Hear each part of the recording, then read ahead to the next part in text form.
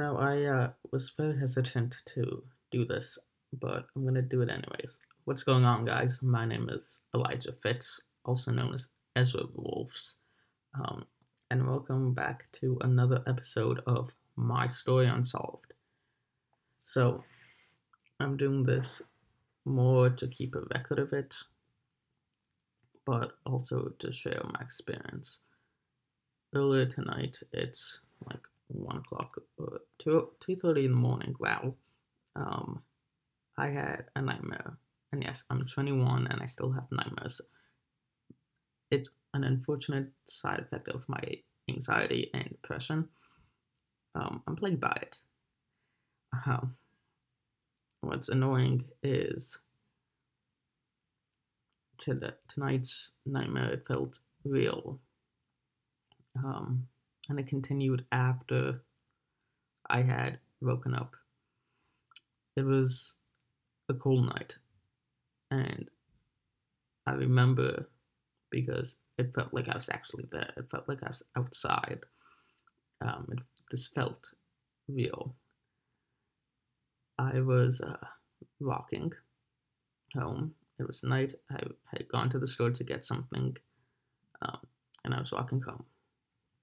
And I got home, and a few hours passed, and I was working on some assignments for school when I was sitting with my mom at her computer, and there was this like loud blast. It sounded like a explosion. So the sound, it was loud and it sounded like a shotgun blast.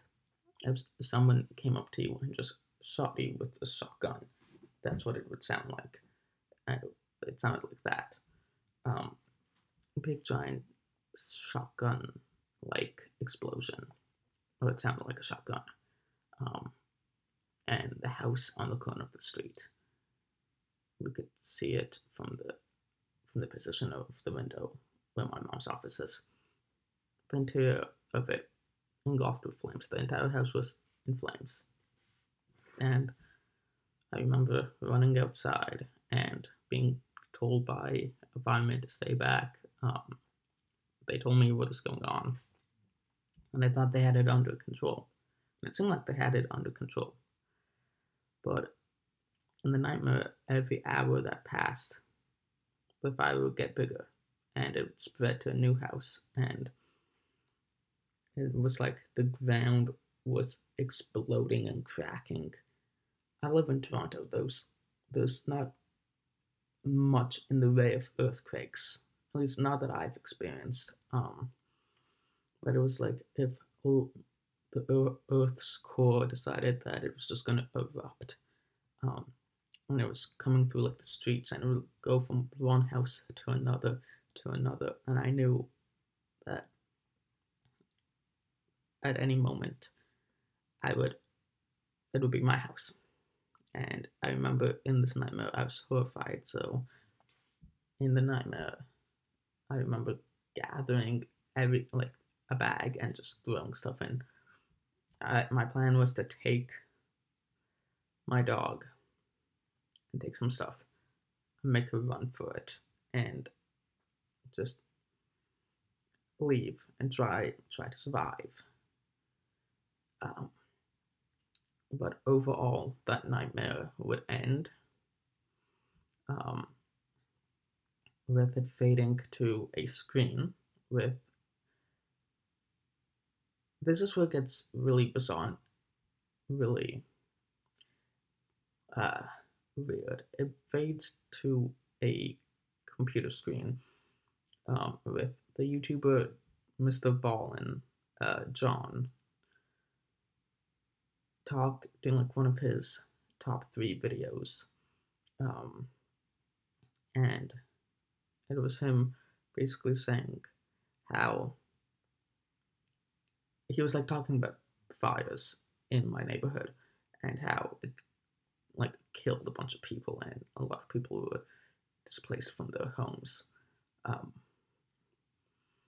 and he said the firefighters would go on to find a tag that would ultimately belonged to Ellie.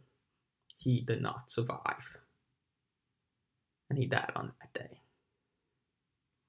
It was by far one of the weirdest things. Um, I'm used to having weird nightmares that make no sense, but when I woke up from this, it felt a bit real to me.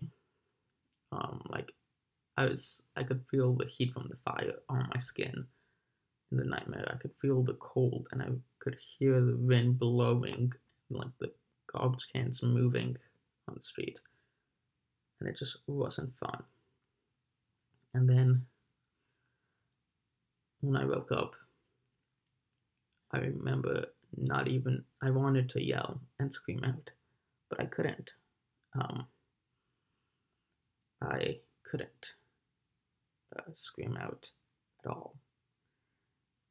It was just horrifying and loud and not loud. It was horrifying.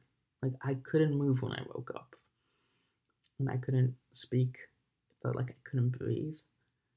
Um, and I noticed the fire alarm, the smoke detector in my room, was blinking as if there was a fire, but there was no fire. And suddenly, after I woke up, that stopped, and I was able to speak and move again.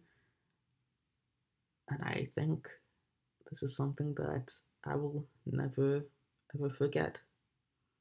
I hope you guys enjoyed.